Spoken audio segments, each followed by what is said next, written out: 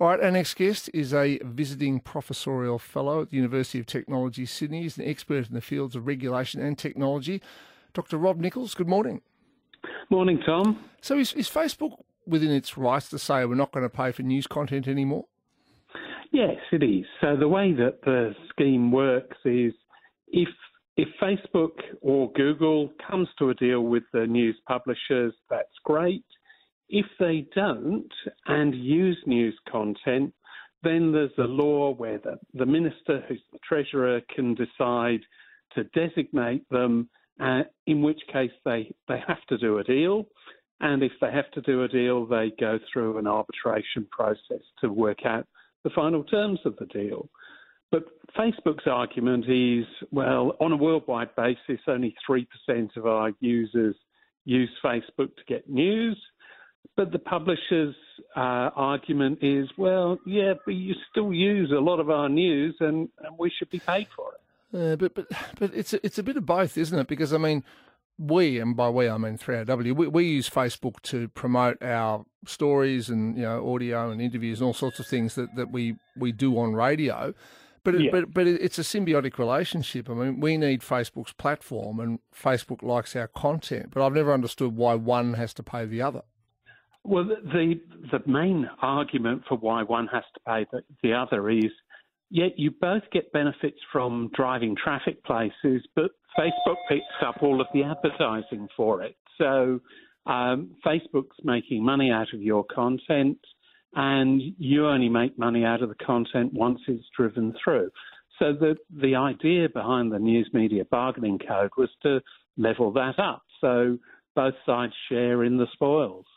All right, so what happens now? Facebook says we're simply not paying for it. Can the federal government order them to do it? Or, we went through that situation 3 years ago where Facebook briefly sort of shut down in Australia. Yeah, and there's the risk that Facebook will do the same and say, all news sites, we just don't have them anymore. So, sorry, 3AW, because of what the government did, you can no longer have your site. The thing that I think is really a question. First, it has to be that the Treasurer designates Facebook. Then they have to do some deals, and if they can't do a deal, there's a dispute resolution process to help fix that deal.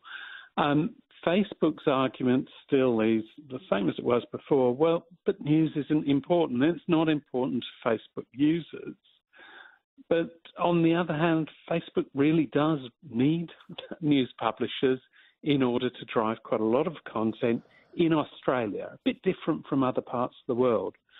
But having said that, this last year, Facebook did exactly the same as it did here in Canada and closed down news sites over precisely the same sort of rules. So they've done it in other places and that's what's happened, so it'll probably happen here too.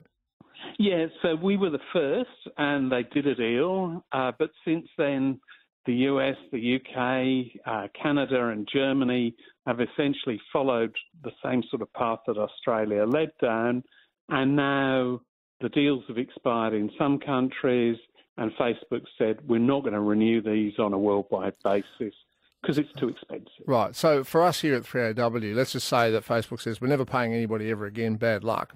We will have a choice. We can still post our stuff if we want, and hopefully it gets more people listening to us on the radio, but we're not going to get any money out of Facebook for putting our content on their platform. That's exactly right. You're not going to get money, but Facebook is for the ads that it posts around your Facebook page. All right, thank you for your time. Dr. Rob Nichols there, visiting professorial fellow at the University of Technology, Sydney.